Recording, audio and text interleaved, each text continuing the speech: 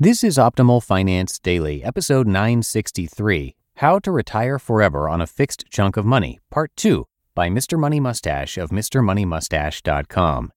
And I'm Dan, I'm your host, and welcome to Optimal Finance Daily, where I read to you from some of the best personal finance blogs on the planet. Now, today's episode is a continuation post from yesterday from Mr. Money Mustache. Let's get right to part 2 of our post as we continue optimizing your life.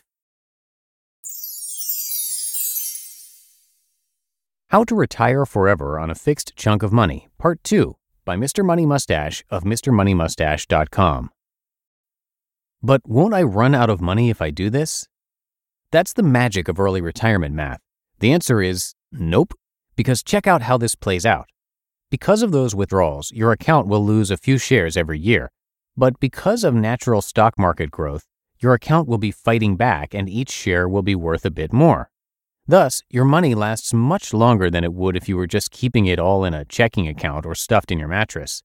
So a quick spreadsheet simulation of this drawdown reveals that your account survives almost 23 years, at which point you are 58 years old, almost eligible for penalty-free withdrawal of your true retirement money.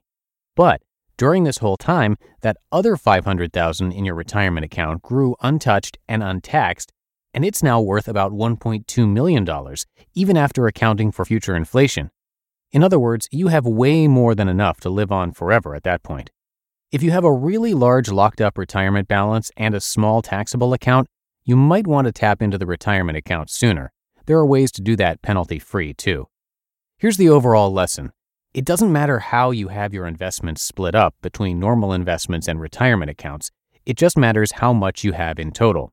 Heck, even if you're stuck with $1 million house occupying a huge part of your net worth, you can convert that into livable money. Sell the house, put the cash into index funds, and use the resulting cash stream to rent a spiffy but reasonably priced house or apartment in the lovely walkable area of your choice. Okay, but what about health insurance? If you are stuck in the world's most expensive medical care market like I am, the most profitable investment of all may be salads, bikes, and barbells, because these virtually eliminate the lifestyle diseases that trigger about 75% of U.S. healthcare spending. But even so, most people choose to insure against surprise medical bills, and people with existing medical needs depend on help with those costs. The good news is the politically controversial Affordable Care Act actually handles this much better than most people assume. If I go to healthcare.gov right now, or in my case the Colorado-specific equivalent, and put in a hypothetical 4-person family with a $40,000 annual income in my zip code right now, I see an estimated monthly premium of $140 per month. This represents a cost reduction of $830 per month relative to what a high-income person would pay for the same coverage. So in other words, the United States just has a progressive tax bracket system like other rich countries, chopped up a little differently. It's not great, and to be clear, this is shitty health insurance because it has a high deductible, but at least it's not a retirement buster. Other things you probably don't need to worry about, but everybody does. What if stocks fall or my cost of living goes up? Stock market crashes are never permanent. In the long run, the market always goes up. So all that happens during a crash is that those few shares that you do sell during those brief times when the market is down will hurt your account balance just a bit more. Within a year or two, the market is back up and your remaining stocks are more valuable than ever.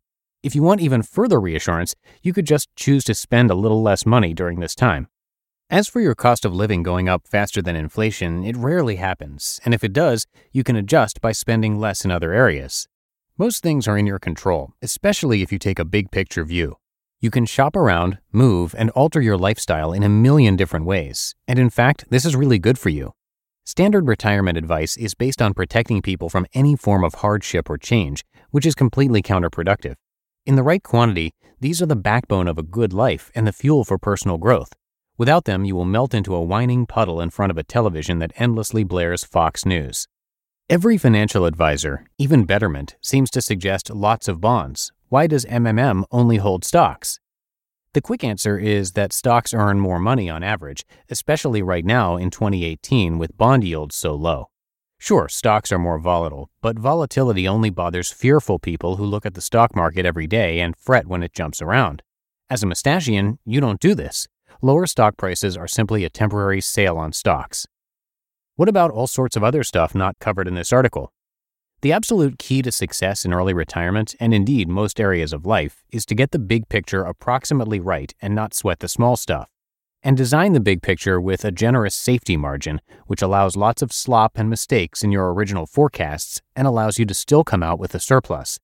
For example, in the story I mentioned a moment ago, I assumed a $40,000 annual spending rate, which is way more than almost anyone really needs to live well here in the US, especially once your kids are grown. I completely ignored Social Security, which will benefit most people at a level between $1,000 and $2,500 per month for a big portion of their older years. I ignored any incidental income or inheritances or profits you might make on selling your house someday, and the list goes on. So that's the line in the sand. Although I personally think working hard almost every day after your retirement is good for you, it's also completely optional, and you do not have to earn any money at it if you don't want to.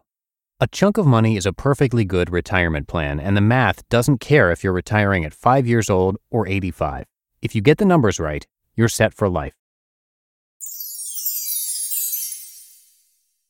You just listened to part 2 of the post titled How to Retire Forever on a Fixed Chunk of Money by Mr. Money Mustache of MrMoneyMustache.com. It's no secret that something always comes up when you're running a small business. It's time to take the pain out of payroll benefits and HR and put the joy back in running your business with Gusto. Gusto's payroll and HR services can make it a little easier. Gusto was designed for you, the small business owner. They take the pain out of running a business, automatically calculating paychecks, filing payroll taxes, setting up open enrollment. Gusto does it all. Want more?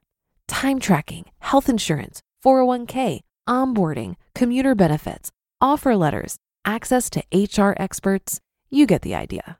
With Gusto, you can focus on the joy of running your business. It's super easy to set up and get started. And if you're moving from another provider, Gusto can transfer all your data for you.